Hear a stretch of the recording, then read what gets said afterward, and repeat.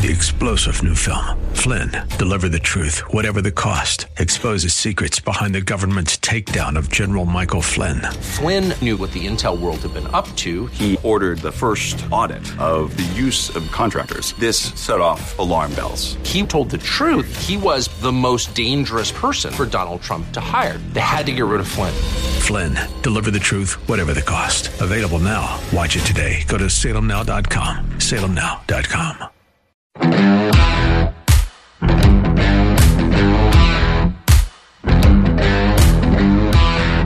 She did it again. Yes, we've been handing out the award for about 2 years now, and it doesn't get any easier to settle on just one person, with what's going on lately. But it is Friday, and nobody said it was going to be easy. And now, it's time for The Jerk of the Week, starring John Steigerwald. Yeah, crime is on the upswing in cities across America, especially in New York City, and there are lots of theories about why, but Sandy Cortez, after her usual in-depth study and brilliant analysis, came up with the answer. So why is this uptick in crime happening? Well, let's think about it. Do we think this has to do with the fact that there's record unemployment in the United States right now? The fact that people are at a level of economic desperation that we have not seen since the Great Recession? Maybe this has to do with the fact that people aren't paying their rent and are scared to pay their rent. And so they go out and they need to feed their child and they don't have money. So you maybe they're put in a position where they feel like they either need to shoplift some bread or go hungry that night. Maybe it's the fact that unemployment provisions have not been given to everyone. Maybe it's because of the fact that some people still haven't gotten their stimulus checks yet. Yeah, that's right. It's bread. That's why, as Mike Huckabee tweeted a couple of days ago, we see all those pictures of looters running out of bakeries with loaves of bread under their arms. They're going in for the bread. Not TVs and shoes, but bread. Maybe the National Guard should be called out and put on a bakery watch. But she's the gift that keeps on giving, and that's why Congresswoman Sandy Cortez is also a favorite to keep on getting the Windows R Us Jerk of the Week Award. The Jerk of the Week is brought to you by Windows R Us, Pittsburgh's premier exterior replacement company. Expert repair and replacement for windows, roofs, siding, doors, gutters, and downspouts. Why pay double? Visit WindowsRUsPittsburgh.com. And speaking of jerks, the Washington former Redskins apparently led the NFL in that category.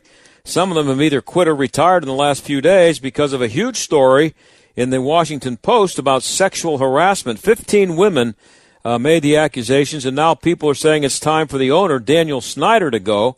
Coming up at 5:30, we will talk to Des Beeler, a sports reporter at the Washington Post. But before we do that, coming up after this break, we're going to talk about something called whiteness phobia with Daniel Greenfield of FrontPageMag.com. It's very scary, but please stick around.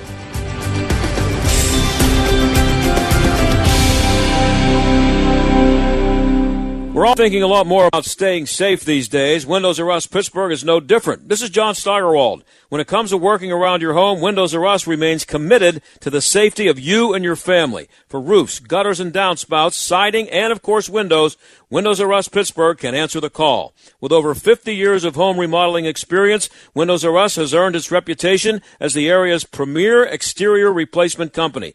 And all work will be done in strict compliance with the government's social distancing guidelines. If you've had damage, you may be eligible for free repair or replacement. Visit WindowsRUsPittsburgh.com for a free inspection from one of their highly trained appraisers. You'll love their no-pressure approach, no hidden fees, and one of the fastest turnaround times in the industry. From a company that will never skip town when it comes to honoring their warranty, why pay double? Trust the area's premier exterior replacement company. That's WindowsRUsPittsburgh.com. WindowsRUsPittsburgh.com. In small business, competition can be brutal. Over 90% of your potential customers read online reviews before buying. If your company's online reputation doesn't reflect how your customers feel about your business, then your competitor is getting the sale. If you're going to win the battle, you have to manage your company's online reputation. Reviews911.net wants to offer you a free trial of our online reviews management platform that you can have up and running in about 5 minutes. You'll learn how to replace bad reviews with good ones and how current reviews can make you show up at the top of local search results. Improve your customers' brand experience and get more reviews on the sites that matter most, like Google, Yelp, Facebook, and all the rest, so that new customers will find you first. Win the small business slugfest when you text WIN to 411-411. Reviews911.net. Text the word WIN to 411-411 to get your free trial today. Text WIN to 411-411. Text WIN to 411-411. Hey, are you guys open? Yeah, we are. Come on in. As businesses reopen across the nation, is your business prepared for what comes next? Salem Surround can help. COVID-19 brought America's thriving economy to a screeching halt. But now, local businesses are getting back to normal, and families are getting out to shops, stores, and restaurants. Are you ready for the return to business and all that pent-up consumer demand? Business Recovery Plan should be ready to go right now. The marketing team at Salem Surround is ready to help, so you don't waste a minute or a dollar recapturing market share. We'll help design your recovery plan targeting potential customers with proven marketing strategies. With everything in our toolkit working for you: digital, audio, mobile, even audience-engaging contests and promotions. Contact Salem Surround for a free evaluation of your digital marketing plan. Learn more by logging on to surroundpittsburgh.com. Surroundpittsburgh.com, connecting you with new customers. Traveling internationally may not have been a priority for you in recent weeks. But as our country and others around the world start to reopen, we're confident it will be safe to travel to the Holy Land this December. Israel has already reopened to the public while maintaining safe social distancing. In fact, an independent organization recently rated Israel as the #1 country on its COVID-19 safety ranking. There is no better time than now to sign up to join Dr. Sebastian Gorka and Mike Lindell from MyPillow on the Stand with Israel tour this December 2nd through 11th. Visit theanswerpgh.com,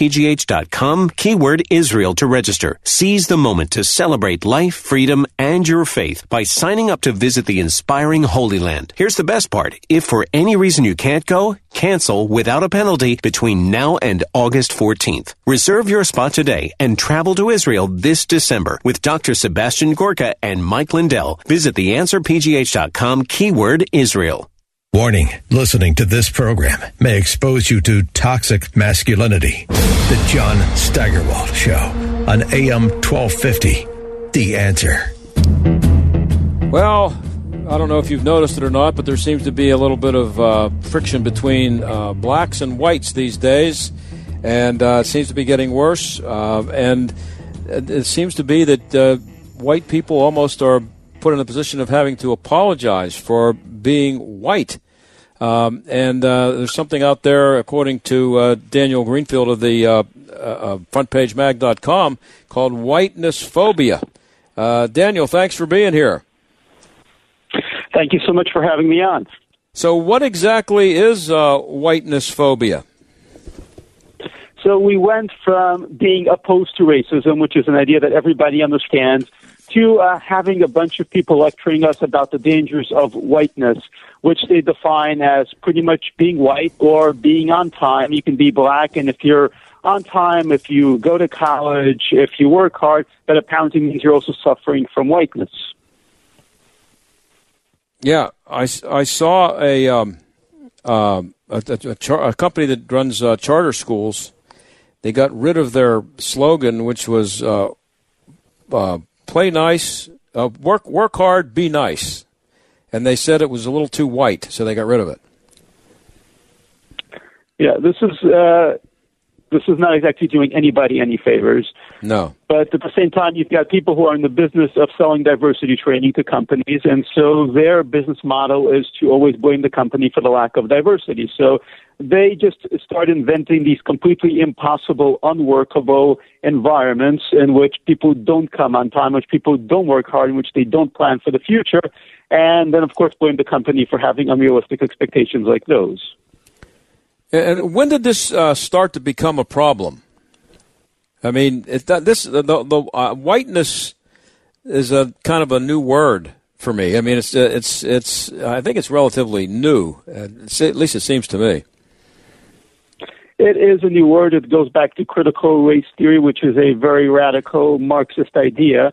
And instead of talking about racism and tolerance, which we grew up with, which normal Americans understand, they began talking about blackness and whiteness and anti-blackness and anti-whiteness, because they started defining racism as being white and not being racist as being black, which of course is the complete reversal, but it also means that black people by definition can't be racist, and it means that white people by definition are racist. When you look at books like White Fragility, which is very popular among corporate trainers and people on the left, they actually are saying that literally there's no such thing as a good white identity. Whiteness is itself racist and evil. Yeah, and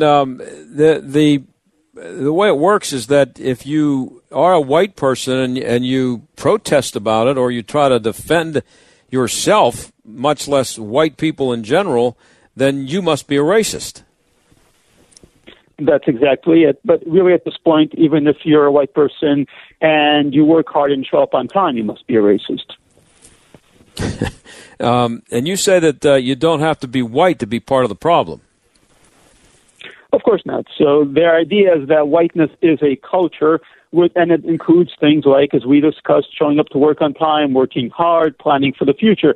So if you're a black person, you're an Asian person, you're a minority who does these things, well, then clearly you're suffering from whiteness. And the African American Museum of History had its own list, which includes having a two-parent family, that's whiteness, and believing that the past matters is also whiteness. So pretty much anything that's positive, anything that's good, they define as whiteness. Well, who is they? I mean, who gets to make this definition, and where is it coming from? I mean, it's so widespread now; it's everywhere.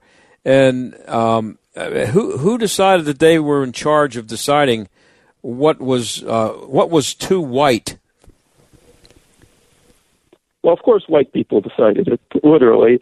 Some of the most popular people pushing this stuff, Robin DiAngelo, Dr. Katz, are very much white people. A lot of this came out of college campuses, like every bit of craziness. Academia helped inspire this stuff. It was churning around in the 80s and the 90s and the aughts, but now it really hit the big time because with the riots that we're seeing with the Black Lives Matter movement, a lot of the stuff is now suddenly being mainstreamed, and people are just waking up, looking around what in the world is going on. And what is institutional whiteness? Well, much like any other kind of whiteness, the idea is if an institution has certain values that they consider to be white, that institution is suffering from institutionalized whiteness, which can and does mean absolutely anything. It can mean that there are just too many white people working there. It can mean when it comes to science, it means that they believe in objectivity, they believe in cause and effect. When it comes to art, they believe, or architecture, they believe that the work of European artists, Western artists, actually matters. You write in your piece, you quote Psychology Today, an article that claims, quote, the concept of whiteness was imported from Spain and Portugal. Who knew? Yeah, apparently Latinos were the original white people. That's what Psychology Today came up with? They're coming up with exciting new ideas all the time, excitingly insane new ideas. Yeah, and you say that The Atlantic worries that, quote, Asians and Latinos could begin to vanish into whiteness. The horror of that. Yeah, I mean, if they're defining hard work, integrity as being whiteness, then pretty much a whole bunch of minorities who are working hard, anybody from any race who's working hard, can be accused of whiteness at any time. Yeah, the headline of your piece, and we're talking to Daniel Greenfield of FrontPageMag.com, the headline of your piece is "The Minority Victims of Whiteness Phobia." So, who are the minorities who are most victimized by this? Yeah, anybody who's a minority, who's trying to work hard, who's trying to get ahead, they're going to be accused of. A few years ago, they were being accused of middle classness. For example, Black Lives Matter's leadership calls themselves trained Marxists. They're openly saying that they're attacking capitalism. And really the cheat sheet for a lot of this stuff is if you go back 25, 30 years, all the stuff that was being treated as bourgeois or bougie today in that derogatory Marxist term, that's what whiteness means. It pretty much means anybody who's trying to make a decent living, trying to work hard, trying to get ahead. And is this rampant on college campuses? Is that where we find most of this philosophy? And maybe a better way to say it is that where it came from? Yeah, it absolutely came out of the college campus. They spread it at this point. It's taken over most campuses, and the purges there are happening on a very regular basis. From there, it spread into organizations, especially the media, and then it spread over to corporations because a whole bunch of corporations had been spending money on diversity training. So these guys absolutely took over the diversity training field, which means that employees of major corporations are being told about things like white fragility and whiteness and institutionalized and systemic racism instead of actually about how to advance shareholder value. And here's some other things in your piece that you point out are, uncomfortably white. Well, the London Olympics apparently are a problem. The velodrome of whiteness. Canadian curling apparently has a major whiteness problem. And curling. I can't think of. I mean, I hate to agree with them in some ways. I can't think of any sport that's more of a white sport than curling. But apparently, the people who are involved in curling are also trying to, attract more black curlers. I don't know. I don't know what the problem is, but that's another point that you make is that curling is trying to, make up for their whiteness, apologize for it, or accommodate. I don't know. What are they doing? They're trying to figure out a way to attract more minorities to curling, which is, not exactly the most popular sport in the world. And, of course, they hire diversity experts to tell them that they're too white, and that's no problem. They've got bagpipes hanging in clubs, and they've got other stuff that just embodies whiteness. And there's a new piece in the New York Times, actually, which claims that the problem with classical music is it's not diverse enough because it's too classical. You have to get rid of the classical part and embrace new forms, at which point there wouldn't be classical music. Now, Daniel, this stuff is all so. Most people, you would think that this would seem just totally ridiculous to most people with any intelligence, but it's out there being promoted, and but it's not. And so, is this one of those things that because the media play it up and media focus on it, that we might get the impression that it's more of a thing than it actually is? That the average person walking around, no matter what color, is just not thinking about stuff like this? I don't think the average person is thinking about this. The average person isn't thinking about political things on a regular basis. But when it comes to powerful institutions, organizations, major Fortune 500 corporations, huge colleges, the media, national media itself, they're pushing this. So it's being advanced at the top, and it's going to filter its way down, and it gets into regular people's lives. I mean, most of the political craziness that we deal with, they started out somewhere at the top. They started out somewhere on a college campus, and then they filtered down, which is the problem. The problem is that our society, America, used to be much more bottom up. Used to be about the local community. It's now increasingly top down. It's whatever comes out of Washington D.C. or New York City or California, and then it ends up all over the country. And can a white person shed his whiteness? Well, Rachel Dolezal, if you remember the NAACP president who pretended to be black for quite a while, certainly made a very good effort. But apparently the proper way for a white person to shed his whiteness is to continually apologize for it and express regret and express shame and rant about how evil white people are. I don't think that entirely makes them non-white, but it allows them to at least redirect it. And we've heard about black kids in school who maybe are called nerds, or what they would. I guess that's a word that could be used to describe them. But they have been accused of acting white, and this is an extension of that. Yeah, Barack Obama said it on multiple occasions when he was running for office, when he was in office, that having a book shouldn't black boy with a book shouldn't be accused of acting white, and that this is a real problem. Other people who are successful black people who came through the system have spoken about it, but now instead of actually opposing that, instead of actually saying having a book is a good thing, they're now doubling down on this idea that having a book is actually whiteness. We're talking to David Greenfield. He wrote a piece for FrontPageMag.com. The headline, The Minority Victims of Whiteness Phobia. So we do have a new phobia out there.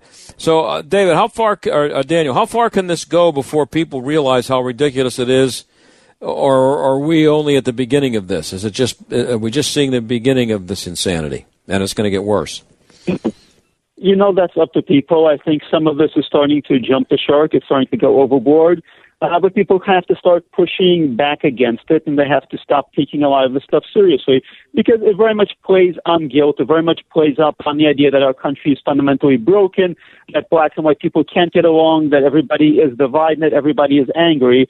And really it's up to people to actually create a reality where it's not that way, because otherwise it creates opportunities for guys who exploit that, who come in and say, well, yes, we're going to charge you your company $100,000 to teach them how to practice diversity. And this is the result.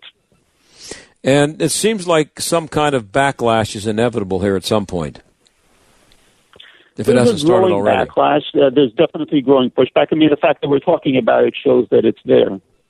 Yeah. And you finished your piece by saying whiteness phobia punishes any impulse toward unification.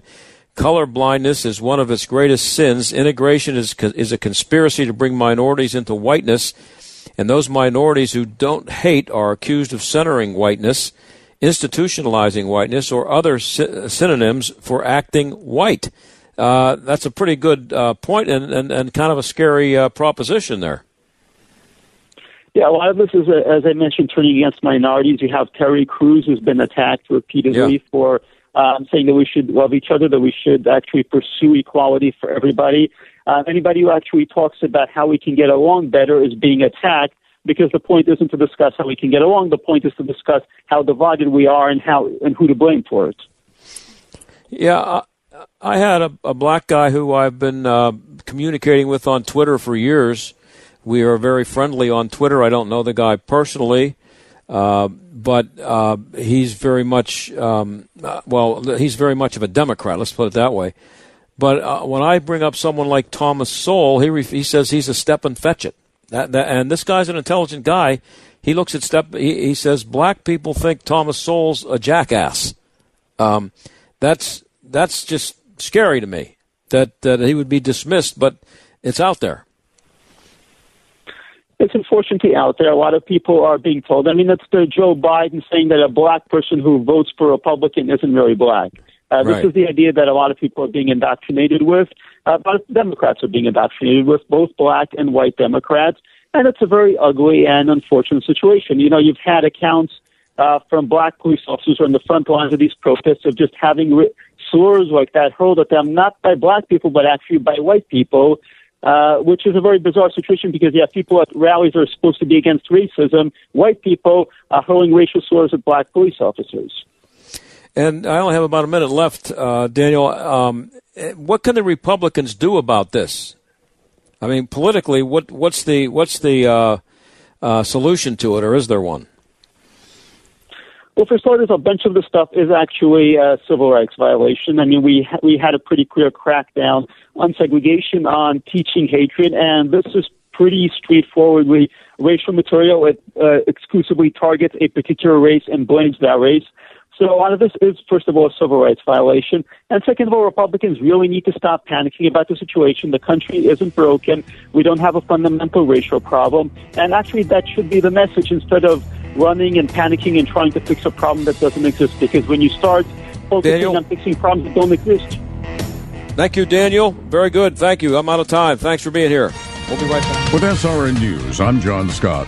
California Governor Gavin Newsom has laid out strict criteria for school reopenings that make it unlikely the vast majority of districts will have classroom instruction in the fall as the coronavirus pandemic surges. Newsom's new guidance mandates that Public schools in California counties that are on a monitoring list for rising coronavirus infections cannot hold in-person classes and will have to meet strict criteria for reopening. Georgia Governor Brian Kemp, while suggesting people mask up, is not mandating it. He says local mask mandates, like one in Atlanta, cannot be enforced and devastate businesses. Supreme Court Chief Justice Ruth Ginsburg says she's undergoing treatment for a recurrence of liver cancer. She's undergoing chemotherapy due to the recurrence since May. On Wall Street, the Dow dropped 62 points today. This is SRN News. This is the entertainment answer. Looking for that perfect streaming outlet for your family? Well, the easy answer is there's not one. Hulu, Netflix, Prime, Disney Plus, all of these have lots to offer, and the key is finding what best fits your family's needs. Disney has Marvel, Star Wars, and all those great animated classics, while Netflix has some of the best original content out there. You can't beat Hulu for variety from the world of television and films. With a little digging, you can find the one that is right for you and your family. For this entertainment answer, I'm Matt Mungle. I'm pretty handy around the house, but now that I have kids, I don't want to spend my Saturday installing a toilet or fixing an air conditioner. But thankfully, there's Home Advisor. Home Advisor helps me find the best home pros in my area to handle any kind of project. You can read reviews of the pros, check their availability, even book appointments online. And what my wife loves most is that Home Advisor is completely free to use. Go to HomeAdvisor.com or download the free app to get started. Home Advisor. Mike Gallagher wants someone to check his math. U.S. daily numbers via COVID-19 tracking project. 2 days ago, 476 deaths. Yesterday, 327. And I'm stupid enough to look at the death rate going down, thinking, boy, that looks pretty good to me. Maybe I don't know how to read numbers. The Mike Gallagher Show. Weekdays at 9, right before Dennis Prager at noon on AM 1250.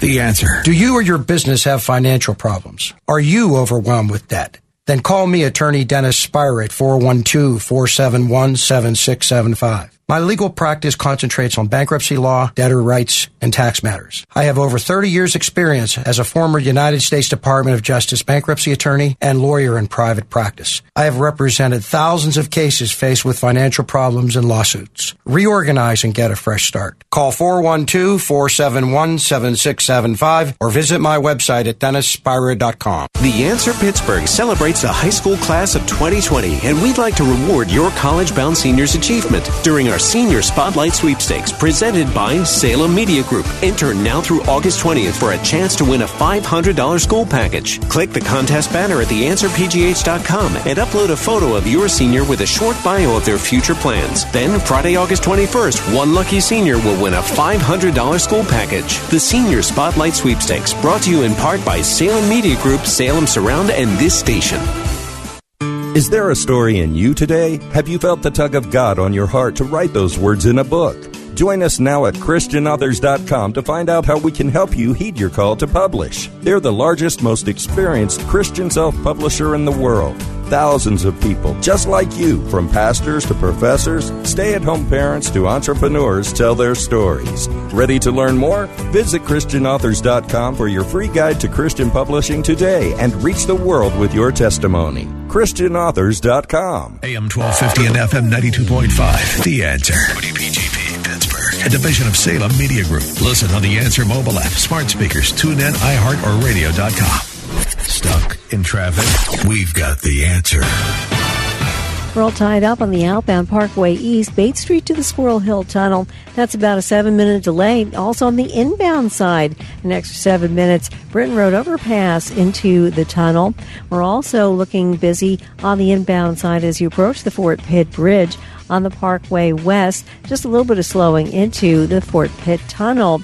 And we also have some construction continuing on 837 Carson Street between 3rd and 9th Street. That's a look at traffic. I'm Jenny Robinson. AM 1250, The Answer. Weather. Partial clouds for tonight, low 66. Sunny, hot, and humid on Saturday. High tomorrow, 92. Saturday night, cloudy and humid, low 71. Sunday, partial sun. Watch for a thunderstorm in the afternoon. High 92. Monday, variable clouds with a shower or thunderstorm. Humid with a high 90. With your AccuWeather forecast, I'm Andy Robb. The John Steigerwald Show, AM 1250, The Answer. Well, up until yesterday, the big story about the Washington former Redskins was that they had finally decided to change their name, but then the Washington Post broke a story that included the testimony from 15 women who worked for the Redskins and claimed to be the victims of sexual harassment on the job. Des Beeler is a sports reporter at the Washington Post. He joins us now. Des, thanks for being here. Sure, thanks for having me on. And, a bit of a week for the Redskins, or I should say the former Redskins. Absolutely. This was a very in-depth story that reads like one that required a lot of work. Was it in the works long before the name change thing popped up the last week or so? A story like this, and I should explain that I didn't directly contribute to it, but I've been in the sports section and being on Slack and so forth. I can tell you that story was in the works for quite a while. You don't get this many people to talk to you, and obviously there were attempts made to interview as many women as possible. But what we know from the story is that one woman has spoke on the record. Her name is Emily Applegate. She's a former marketing coordinator there. 14 other women spoke anonymously, and at least a few of them indicated that they were doing so because they had signed non-disclosure agreements with the team. And then we also have another woman who was former press secretary in the Clinton administration and briefly worked with the Redskins in their communications department, who said she herself was not victimized by inappropriate behavior, but she was made painfully aware while she was there that there was an appalling sort of culture, you might say. Like she went as far as to say that. And then we also know, in part of the fallout from the story, that Christine Brennan, who was Washington Post Redskins reporter like 30 years ago and has since gone on to be a columnist for USA Today, provided her own anecdote about years ago being spoken to very inappropriately by a male executive with the Redskins. And this is some time ago, before the timeline of our story, which is basically from 2006 to 2019. So covering many years in this organization. So I think, at the end of the day, it would be pretty difficult for Schneider to portray himself as completely unaware that anything was happening, especially when you look at the fact that, like, as I mentioned, there were non-disclosure agreements signed. You'd think he would have had to have known a little bit about that. There was a cheerleading scandal in 2018. He certainly would have had to have known about that. And then a reporter, and I didn't even get to that, who was also mentioned in the story for The Athletic, had a team executive come up to her in a restaurant and behave in an extremely inappropriate manner, and she filed a complaint with the team. So Dan Snyder owns the team, must have had some inclination that things were amiss within his organization, but it took him up until now, apparently, to decide that he needed to do something about it. Yeah. So how long have the Redskins been waiting for this shoe to drop? Have they known it's coming? They've had to, right? Well, absolutely. And, it was the fact that the story was coming out became ultimately one of the worst kept secrets in DC sports. I mean, there was an awful lot of speculation about it, about what might be in it, and over the course of the week. And then what we saw was earlier in the week, two of the people that were named in the story were fired, and that would be Alex Santos, the former director of pro personnel, and Richard Mann, both of whom were alleged to have behaved extremely inappropriately in the story. They were fired, and when they were fired, there was no mention of why, but there was some talk at the time like, that's interesting. And then the day before our story was published, Larry Michael, the longtime radio announcer for the Redskins, and just someone inextricably linked to that team, really the voice and in many ways the face of the team, resigned. And, you think normally when somebody with that kind of history with the team resigns, that the team would say something and, offer some kind words, and there was absolutely no comment from the team. So you knew he was likely implicated in this as well. And sure enough, as the story goes on to say, there were many complaints about him over the years as well. We're talking to Des Beeler. He's a sports reporter at the Washington Post. The story is out about 15 women accusing the Washington Redskins of various, not the players, but the management side of and coaches and scouts, but not players, of sexual harassment. Rhiannon Walker of The Athletic wrote a first-hand account of her experiences with, you mentioned him, Alex Santos, who was fired. From her description, it would seem like everybody would have known what this guy was like. Was there any talk about that among the media? I mean, you're down there covering sports. This guy's been there a while. I mean, I covered the Steelers for a long time, so I know, that you've just been hanging around, you pick up things. Was it well known that this guy had an issue? I can't speak to that directly. I don't cover the Redskins personally, and I'm not at their headquarters very often. I can say that when you're in the business that we're in, it's a business of fact gathering for the most part, and it's possible to hear things, but it's mostly just sort of scuttlebutt. But you can't really report on it unless you kind of have the goods, unless you have somebody either willing to go on the record or speak anonymously. And it's difficult. One of the things that's very difficult for somebody, like you mentioned, Rhiannon Walker, and there was another female reporter who also was propositioned by Santos, and these poor women, these female reporters, they have all sorts of stories about it, and we've seen from the Me Too movement. It's so difficult because, as I say, your job is to try to get information, and somebody like Alex Santos, the director of pro personnel for an NFL team, would be exactly the kind of source you'd want to have. You'd want to cultivate a relationship with somebody like that. So when they come up and behave extremely inappropriately, it puts these reporters in a very, very difficult position because you might want to tell them that just to stuff it, but you have to. Or there's also another instinct to kind of play it off as best you can because you don't want to burn any bridges there. You might want to have to go back to that person if you hear something and text them and say, hey, what can you tell me about this? So you want to sort of keep that.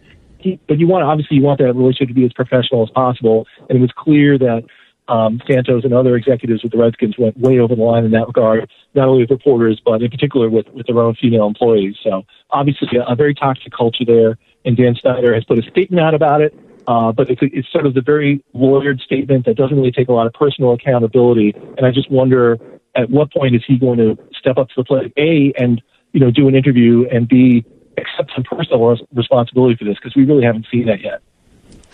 Yeah, and the thing is, if it was as rampant as described by the women who worked there, how was it kept so quiet until now? If not quiet, at least kept from becoming public. Maybe it wasn't quiet among the people who were close to the situation, but this was all new to me. I'm up here in Pittsburgh.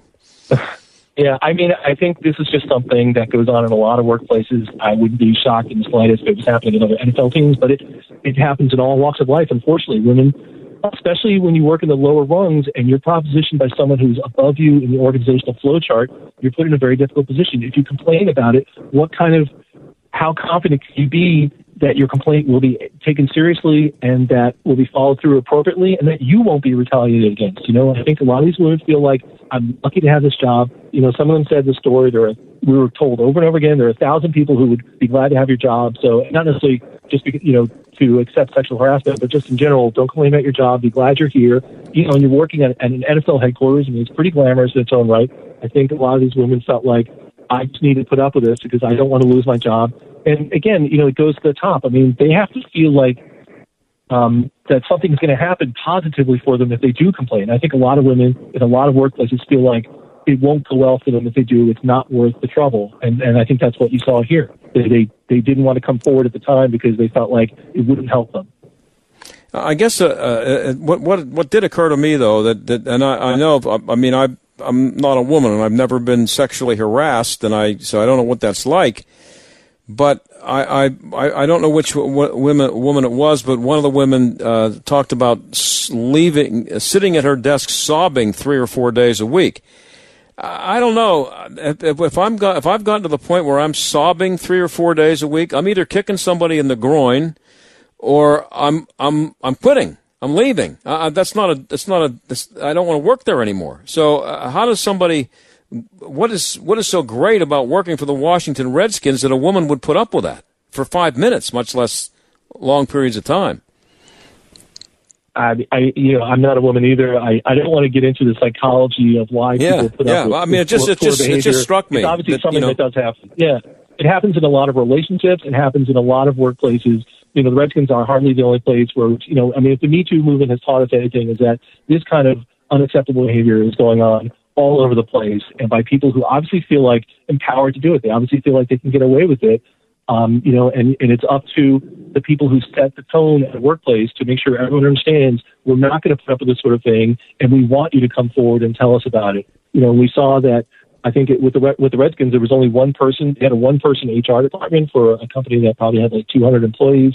And, another facet of the Redskins is that Dan Snyder is clearly very into sort of personal relationships. I mean, Redskins fans can tell you all about the horrible right-hand men he's had over the years. Basically, essentially two of them, Vinny Serrato for a while, and then the infamous Bruce Allen, who was the person cited in our story as seeing the woman crying at her desk and apparently not seeming to react to it very well. Well, these are two people who basically had really good relationships with Dan Snyder, and to the point where it didn't seem to matter that they didn't do their jobs very well. And so when you see that, if you're an employee, you see that the people at the top are largely there because they're on friendly terms with the owner. I mean, how do you think you're going to feel about maybe bringing a complaint about one of those people when you figure, okay, well, they're tight with the owner, so whose side is he going to take here? I think that probably played into it. Yeah, from reading the stories, and I've read more than the Washington Post story, there's been a couple other ones I've seen now that have come out. They do a great job of describing a place where I wouldn't want to work, man or woman. Why would I want to work there? Snyder has not been accused of anything except not being aware of what was going on, but he could not have not been aware, right? Absolutely. I mean, as I mentioned before, I mean, there were incidents that we know of that are on the record. There was the cheerleader episode where one of the people named in the story was eventually fired. That was in 2018 after Redskins cheerleaders came out. Some of them came out and said they were made to, at the very least wear skimpy outfits and in some cases appear topless in front of fans, season ticket holders who were given access to a bikini counter photo shoot. I mean, the whole thing sounded really grotesque, and that was in 2018. So Snyder clearly had to have been aware of that. He had to have been aware of the non-disclosure agreements. He had to have been aware of the complaint by the reporter for The Athletic after Santos approached her. And he also, in the story, there are a couple of anecdotes of him treating some underlings really poorly, mocking one of them in particular. And it just seemed like the understanding of these women was that, it just kind of flowed down from there. The people below Snyder were mistreated, and they just kind of kept it rolling downhill. So it does sound like there was a pretty awful culture there. But again, you are talking about an NFL team. It's a glamorous place to be. You walk in, you can tell people you work for the Redskins. You probably can maybe go to games or see, get access in ways other people can't to the team. So there is something to be said for it. I mean, I can understand why somebody would, in theory, want to work there, all things being equal. But it does, from all accounts, appear like the climate there was pretty awful. Could there be more to come on this or other issues now that people have come forward and it's out of the bag now that it's a toxic situation? I mean, there certainly could be more to come forward. Obviously, we only had one woman speak on the record for our story. That was Emily Applegate, a former marketing coordinator. But again, there were 14 other former employees, and as I mentioned, some of them signed non-disclosure agreements, but sometimes they can be released from those non-disclosure agreements, or climate can change to the point where they might speak out anyway. We've seen some of that happen a little bit in the Me Too movement in other cases. So, it is possible that more women could come forward. It would kill one of the male employees come forward and either say, I saw this happen. I can attest to the fact that I saw someone engage in really poor behavior, or I did it myself. I feel awful about it. It'd be nice to have some of the men involved in the situation take some take accountability themselves and not just Snyder. It would be nice for a man to come up and punch Alex Santos in the mouth when he sees him doing it too. He sounds like that's kind of. I mean, how does that go? People are so in fear of losing their job and that they never get another job. It's a shame that they get to that point. I only have about a minute and a half or two left here, and we're talking to Des Beeler of the Washington Post. So Snyder was the owner, Daniel Snyder, was very defiant for a long time about the name change. There's a lot of talk going on now that he should be drummed out of the league. Is he likely to go without a fight? He doesn't strike me as a type who would, from afar here. Yeah, I think he would not go without a major fight, and I don't think the league is planning on fighting him on it. I think our reporting right now is indicating that the NFL is probably just fine him and his organization, or possibly just the organization. I think there are some parallels in this case to what happened with Mark Cuban, the Dallas Mavericks owner, a couple of years ago. There was a Sports Illustrated expose on some similar behavior, and again, it was all under him. As for Snyder, in that story, Mark Cuban was not directly accused of sexual harassment, but it was people very high up in his organization who were, and so it was a very, very bad look for him, because he basically had to acknowledge, I have no idea what's happening, I'm appalled by it. He was, I don't think I don't think he was punished in any particular way by the NBA. He agreed to make a $10 million contribution to some women's organizations, and of course he gave a much more earnest apology than we've seen from Dan Snyder so far. So it might follow that course with Snyder as well. Much as a lot of Redskins, or should I say former Redskins fans, might wish Dan, this is what gets Dan Snyder out the door. I tend to doubt it will. Last thing, and I have about a minute left. The team has stunk under Snyder's ownership, wins and losses wise, and attendance is way down. Some minority owners have said they want out. Is this? Are the fans, in a strange kind of a way, kind of happy that something like this has happened? Although they, just happy that whatever it takes to get this guy out of town and get him out of the Redskins organization.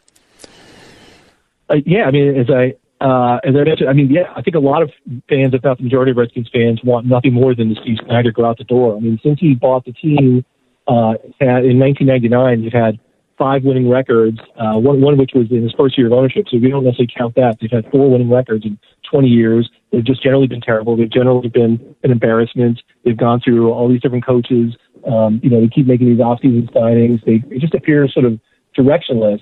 And unfortunately, I think because there was so much build-up to the Washington story coming out and speculation about what it might be about, that I think some fans were actually almost disappointed in the content of it, because they were hoping it would be even more incriminating for Snyder and make it impossible for him to stay. But I think he will, if he chooses to, be able to weather this. But as you mentioned, his minority partners in the team want to sell, so that's an unusual situation. And we did see a couple of years ago with the Panthers, Jerry Richardson, who had a sexual harassment scandal. He was forced to sell, but it was a little bit of a different story because he was much older and he was directly involved in that behavior. I'm out of time, Des. I really appreciate you doing this. Give us some insight into that. Thanks a lot for being here. I just want to let you know that this makes anybody who covered the Steelers appreciate the Rooney family a lot. Thanks for being here. Absolutely. Thanks. We'll be right back.